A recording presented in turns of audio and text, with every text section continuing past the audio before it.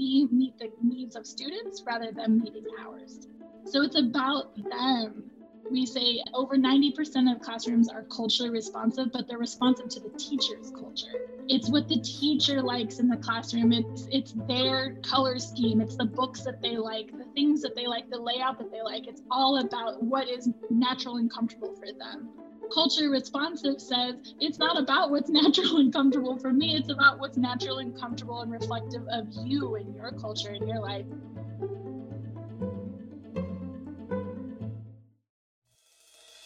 The results, they've been immediate, and we had one of the biggest shifts in the state. It's almost magical when it all comes together, and I think to myself, this is what education is about. There were inequities everywhere. My students in South Texas ultimately taught me more than I taught them. Over 40% of our students were leaving third grade with less than proficient reading skills. And that was just something we had to stop.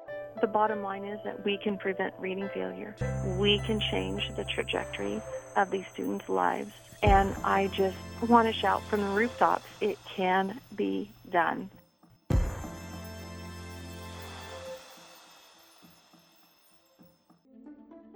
From Glean Education, this is Ed Leaders in Literacy, a podcast series that features educators and administrators who have made hard decisions about instruction, curriculum, intervention, and school systems to close the achievement gap and build equity by improving literacy. First, a word from our sponsors. Go ahead and state your name and title and what you enjoy about working here. My name is Elisa Van Hecken, and I serve as the Chief Academic Officer for Hegarty Phonemic Awareness. And what I like most about working for Hegarty is the impact that we have on classrooms across the country, across the world, with instruction that aligns to the science of reading, is engaging, and is really helping our students to be readers. Hegarty's daily phonemic awareness curriculum is used by over 450 school districts nationwide.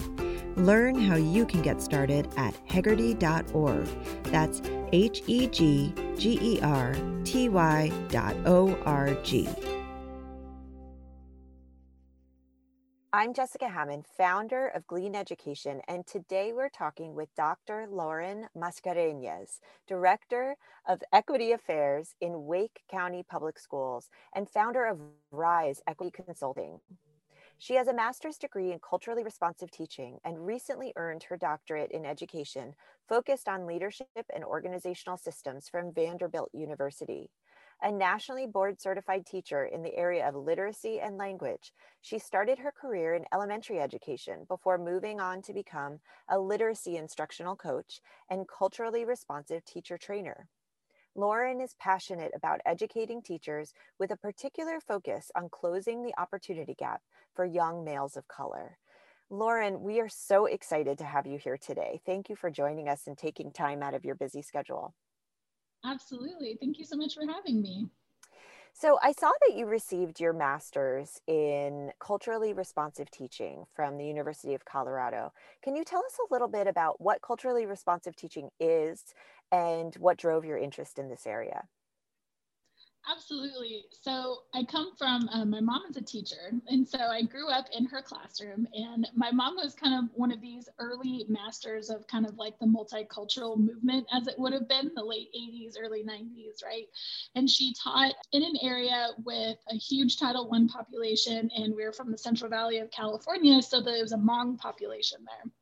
And my mom was adept at all of these things that we asked teachers to do and try to train them to do. She was so natural about bringing in their culture and celebrating, you know, the Hmong New Year and having them teach and learn about it. And so I grew up in that environment, visiting her classroom and her bringing that home, literally her students home. They were at our house all the time. And so I saw that model. And so I always knew I wanted to be a teacher. And then very early in my teaching career, I decided I need to get a master's degree for all the reasons that educators go forth and get their master's degree, and mostly in terms of being able to make some money. But I went to the University of Colorado for my undergrad and decided to get my master's. And at that time, was just looking for something that actually would be literacy based. And so I enrolled in the program, and it was mostly around literacy. And as I enrolled in it, they started shifting it to include culturally responsive teaching. So this is, 2007 maybe when I enrolled, 2008. And so, which feels like a very long time ago now, in the early days of culturally responsive teaching, that was kind of, just coming onto the forefront. And so I actually kind of just was led into it by that way and kind of fell in love with it. Started to realize the connections between what they were talking about to what my mom had done and what I was trying to do in my classroom, and realizing that, it was so much more than just what books were in front of kids. And so that kind of launched me on this path of looking at education in my career and my job that I was doing and loved so much, but in a very, different ways and with a much more critical lens. So for teachers that are listening and hear the term culturally responsive instruction, it can kind of feel like something nebulous and kind of above the reality of practice in the classroom. So can you tell us a little more about what actionable things teachers can do to implement culturally responsive teaching? Yeah, it's a great question. I think it does feel very pedagogy heavy. It's very theory when you hear it. I boil it down to the nutshell. Like, the easiest way I can think about it is that we meet the needs of students rather than meeting ours. So it's about them. We say over 90% of classrooms are culturally responsive, but they're responsive to the teacher's culture. It's what the teacher likes in the classroom. It's their color scheme. It's the books that they like, the things that they like, the layout that they like. It's all about what is natural and comfortable for them. Culture responsive says it's not about what's natural and comfortable for me. It's about what's natural and comfortable and reflective of you and your culture and your life. And so once you start making that shift, you look at everything, even what you have on your walls, you think, none of my kids really like that or even know what that is. Why is that up? It's a wasted wall space, right? And so certainly have your little corner with your things that are important to you, but think about when one of my professors I adored said, I should be able to walk into your classroom and know who the kids are, even if the kids aren't in the room. And that was one of the most powerful things I ever heard. And that's what I strove to do in my classroom, as I looked at everything from their perspective and had them tell me and had them create it with me, because I wanted anyone to be able to walk into my classroom and know who was there. Not that it was my room, but that it was their room. And so some of those, aren't those great? Like, just thinking about those different types of things makes you think, what poster am I putting on the wall? How are my directions laid out? Are they at my eye level or are they at kid eye level? Just very basic things like that can make huge shifts. And I tell people the easiest thing you can do in your classroom to make it culture responsive is to put up pictures of your kids. It's such a very small thing, but I took pictures of them, cheesing with big smiles on the playground and writing and doing different things, or their pictures would be in the directions, of them doing different things. I taught elementary school, but they saw themselves there literally in that space, and it belonged to them.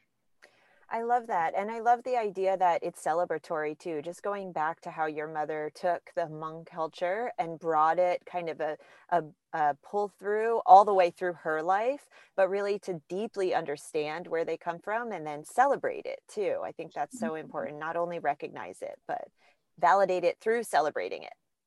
Absolutely. And so many of my students, I taught in populations where most of my students were Black and Brown students. And I didn't want them to always be in a classroom where the only Black face they saw was Dr. Martin Luther King, right?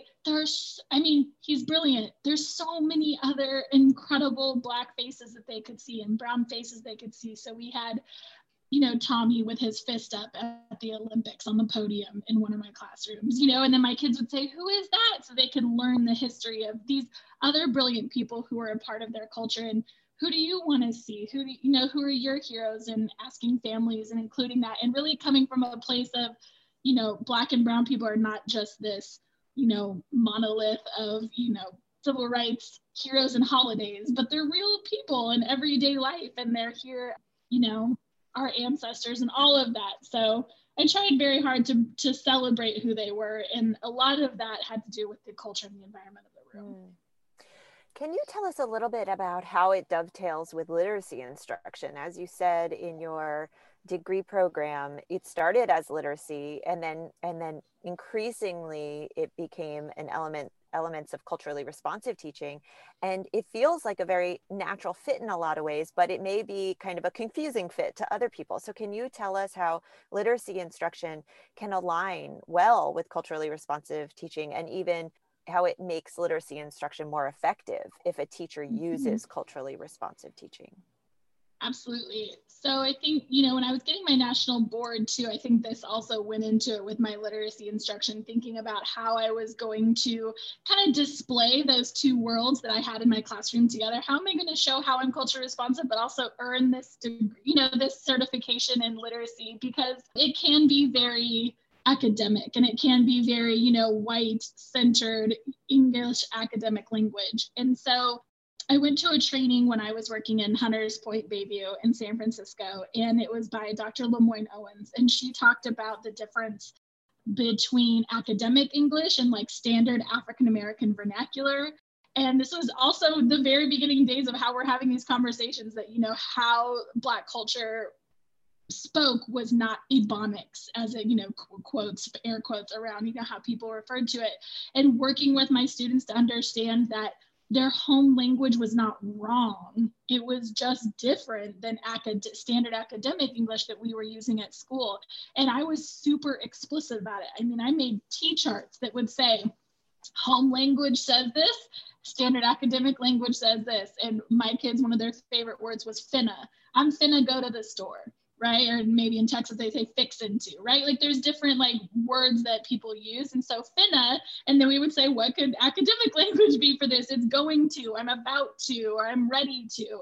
And showing them that there is a difference, but not one is better than the other. And I think that's where kids get hung up, especially, you know, we're talking about literacy instruction, they get all these red marks on their paper that say, that's not how you say it, or this isn't the right word, or this is how you pronounce it. When, you know, that subtracts their culture from school, and they feel like they have to arrive as somebody else, even in how they're speaking and writing, rather than showing them the direct correlation between the two. Very cool. So now you hold a position that is the Director of Equity Affairs at Wake County Public Schools. And I'd love to hear a little more about the work you do in this role and, yeah, what it looks like. Sure. So I'm in Raleigh, North Carolina now, which is a very different climate than the Bay Area, which I'm used to. And so it has been quite a learning curve in terms of learning the politics and the history of the space. We are a massive district. We're the 14th largest district in the country. And so that means we have over 170,000 kids. And so one of the things that we grapple with all the time here is scale. Because everything is so big. It's 200 schools, you know, it's 20,000 employees. It's easy to say, oh, let's train everybody. How, when, why, where, you know, it's just, it becomes, it's massive, literally massive in scale is everything that we're trying to do. And so that also can mean that the work that you're trying to do can have big impact, or you feel like you're doing a lot of work and it just feels like a little tiny drop in the bucket. So I've surrounded myself with a great team of people that are doing this work. We're a small but very mighty team. And we really work in certain buckets, such educator speak buckets, to kind of say I spend a good majority of my time with people who are leading equity work in our district, meaning principals, assistant principals, district administrators, teachers at schools who want to start equity teams or equity work. I'm really, how can I help build your capacity to do this work since we're such a small team? How can I go out and train you, work with you, coach you, consult with you so that you are able to carry out this work either in your department or in your space? And then we also have incredible people. There's a person who does family and community engagement, someone who works with teachers, someone who works on student engagement. And so we all kind of come together, you know, through our multiple stakeholder lenses to kind of, you know, attack it from multiple sides. The difficult part about what we do not only is scale, but is also politics, as everything is in equity work. And it can be very difficult because there's quite a bit of detractors anytime you try to do equity work. Anytime you try to make change, there's always going to be pushback to that. And so everything we do is under Freedom of Information Act. You know, we have quite a bit of emails that come our way and whatnot. And so It's finding that balance to be able to say, I'm so strong in my convictions about what is right for all of our kids, but also how do you change a system when you're in the system itself, right? I'm trying to change a system, but I'm a big piece of this huge cog. And so that's the kind of delicate balance that we walk the line back and forth between those two worlds. Yeah. A lot of times it seems like when people talk about equity in education, I mean, it's so hard, as you said, to turn the huge ship of the government education system. And then a lot of times people say that doing diversity and inclusion work is like ticking a box. And they have this thing that they're told they have to do. So they do a training, tick the box, and move on. I would love to hear your thoughts on that. And then what do you do at Wake County Schools to make sure that it's not just a box to be ticked, but that the work that you're doing is actionable? And how do you measure that impact? I see the criticism, right? I think that people who have been in education for a long time see equity or anti-racist work as the newest iteration of multiculturalism, or then it was affirmative action. So people kind of see, once it was affirmative action, then it was multiculturalism, now it's this, it's just the newest thing on the block. And I try to tell people all the time, it's not the next thing, it is the thing, right? It's the center of all that we're trying to do. And it can easily be relegated to, if I send my staff to, an equity training, then we're good. And I think one of the things that my boss has done very well is he was here years, he was a one-man show before the rest of us showed up. And he did very well is that he made equity training not compulsory. It was not mandatory. We can't compliance people into equity work. It's a shift of heart. It's a shift of mind. It's a shift of values, right? This is how we feel about kids and what we think they deserve, and families and how we interact with them. You can't say, I now urge you to go forth and, take this and be compliant and have to go take this training. So I think people get frustrated and say, shouldn't everyone have mandatory training? Well, if I have people in mandatory training, there's people who are not there. They're going to be resistant to everything we have to say, and they're just there because they have to be. We've set up a model where people come to us when they are ready and when they want to do the work. And so we work with them and we talk with them about 20,000 different frameworks, but one of them about how we shift, the momentum in a school. And we talk about, here are the people that are on your crew, here are the people that you need to get on, here are the people, and I lovingly call them not your people, right? Here are the people that we spend a lot of time worrying about and spending energy on that we don't need to. And so talking with them about how you shift culture and different things like that. And so we're largely a coaching office. And I think the idea that he set it up like that means that people really come to this work in a ready and open and willing space. And because we're so large, we're never at a loss for people coming to us and saying, okay, I'm ready. And then I think as things happen in our world, more people become ready, and more people, like this summer, all of the things that were happening in racial uprisings, Raleigh was not immune. There was Confederate statues toppling, right, a couple blocks, downtown. And so when things like that are happening, people, the urgency rises even more. And so I think if there's an option for that, certainly it's not, there's no one solution, but I appreciate that we're set up like that. Yeah. And I love that people come to you ready for the work, because that's how the work will have an impact. So in addition to coaching, leadership coaching, it sounds like, what trainings do you provide in addition to the coaching? That's a great question. There's so many, and it looks so different, of course, right now, what we're offering and what we're able to. We largely gave our staff just time to kind of breathe right now, and most of us did not offer, most of our departments did not offer anything right now, just to give everyone a chance to get their lives together. And just for our listeners who may be listening down the road, this is a conversation we're having in the middle of the COVID pandemic, where schools are shut down and teachers are taxed and life is upside down. So in giving them some space, it's a reaction to that. And Absolutely. So what were you doing before? How has it changed? And how will you move forward on the trainings? So I spent a lot of time in my car going to schools and meeting with teams, meeting with principals, meeting with APs. Our district is not only big size-wise, but like land-wise. And so I got a more fuel-efficient car and spent a lot of my time going to, because I felt like these are conversations that you have to have in person with people, and running trainings and saying to people, are you ready? Here's how we do this, and really inspiring people to the work. And so I spend a lot of time going to schools and meeting either with teams or with individuals who are, looking to kind of have those initial coaching conversations. A lot of our training had to do with just basic equity competencies. We developed a framework that kind of said, what does one need to know in order to start equity work, right? You have to have some ability to understand privilege and power and identity. And you have to be able to kind of, wrap your head around what all those different things are. And so we started offering different courses that would apply to those. So my brilliant colleague, Christina, did a asynchronous and synchronous course on a podcast around whiteness.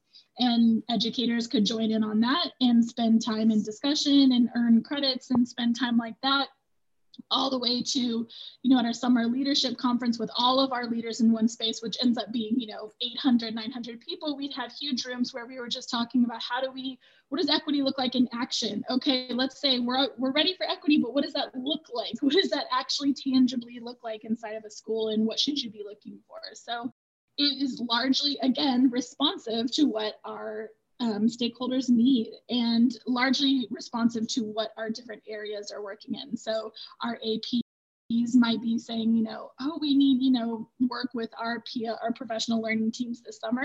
I'll say, I'm your person, here I go, so largely waiting for people to reach out to us. But then each semester we would come up with kind of like a menu of professional development that we were offering. And I have the greatest boss in the world. And he would say, what do you want to teach? What do you want to, what do you want to go out there and tell people about? This is your chance to research something and present it and give it a try. And so we've been very lucky to have him be able to say, go forth and teach and train and do, and we have guiding principles. We have, in our district, 6 core beliefs that we tie everything back to. And a few of them are specifically equity related. And that's largely how we anchor our work, especially in the face of naysayers. Where would you like to see your work, either through your equity consulting business or through Wake County Public Schools? Where would you like to see it going in the future? What's kind of like a vision that you have for what shape your work could take in the future? Well, the ultimate vision is that school districts don't need equity offices, is that equity and anti-racist values and beliefs are so firmly embedded in the fabric of the district that we don't need to be a side office. And I would say the same for schools, right? You don't need an equity team if your school is operating at a level in which all your decisions and teams are being made at that. So that's, my pie in the sky dream of what that might look like.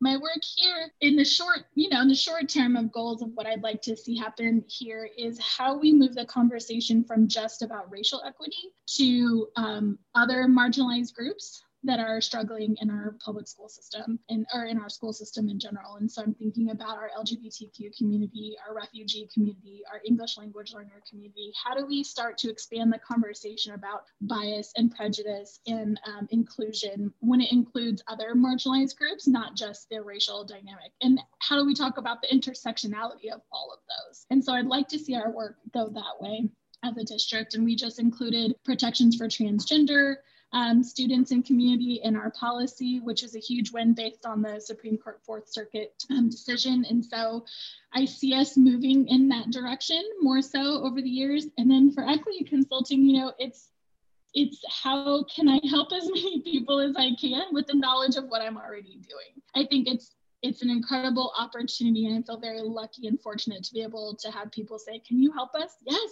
I would love to. How can, I'm not the expert, but I am someone who's doing this every day, and I can tell you what has worked and what hasn't, and I can help you, kind of dream big and also kind of create actionable goals. And I think that's something that my doctorate drilled into me, was kind of this planning and systems learning about how we kind of make change. And so it's been fun to work with schools, especially that aren't public schools. I've been working with like independent Montessori schools, or, associations of independent schools, or different colleges or universities. And it's interesting, it broadens my perspective to be able to see what this looks like when it's not necessarily in a K-12 setting.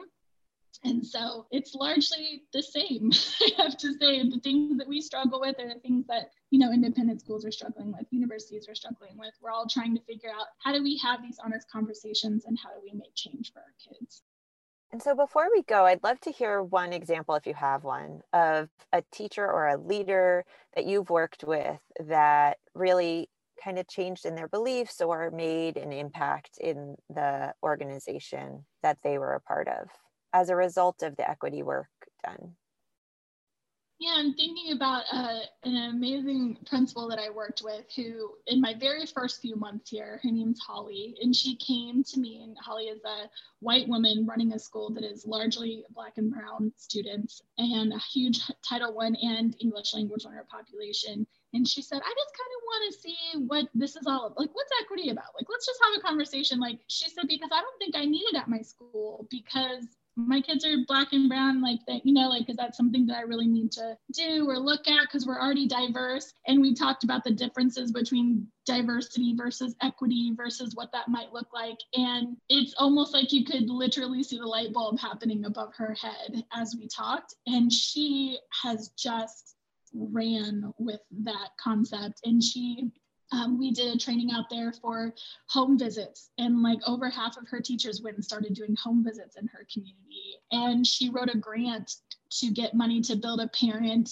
and community center at her school that has food and clothing and computers to help with job. I mean, she just went huge. And I think from someone who is just kind of like, what do you think about this, to someone who is just fierce in their ability to not only say, I'm going to do something about this, but write the grants, train the teachers, put the people out there. And really, she's one of my favorite, like, boots to the ground people of, she didn't say, oh yeah, that might be a good idea. What do you think about this? And those are not, those are difficult things to do, but wow, when you think about the impact that has had on her community, just those two things, it's been really wonderful to see. I think it's a really nice example of how someone can come to you with an earnest lack of awareness, and how just a growing awareness of what there is to know can bring a lot of change from their actions along the way after their awareness is peaked. And it shows us when we enter conversations with those open minds, right, what we're really able to say and learn and be able to act upon it. It's pretty cool to see what she's doing at her school. Well, Lauren, I can't thank you enough for taking this time to share your experiences with us. And it's such important work. And I agree that I hope someday we will be able to undo the structural and systematic racism that's embedded, and lead with that openness and understanding and kind of awareness that makes school safe and welcoming and validating for all students. So thank you so much for your time. Absolutely. Thank you for having me. It was wonderful to have the conversation. To learn more about Lauren Mascareñas, you can find her on Twitter at Lauren Maria. That's LaurynMaria, or check out Wake County Public Schools at WCPSS.net or on Twitter at WCPSSEquity. Thank you for listening to our Ed Leaders in Literacy podcast. To find links to the articles and resources mentioned in this podcast, go to gleaneducation.com/Ed Leaders Podcast and access them in the show notes. Bye for now.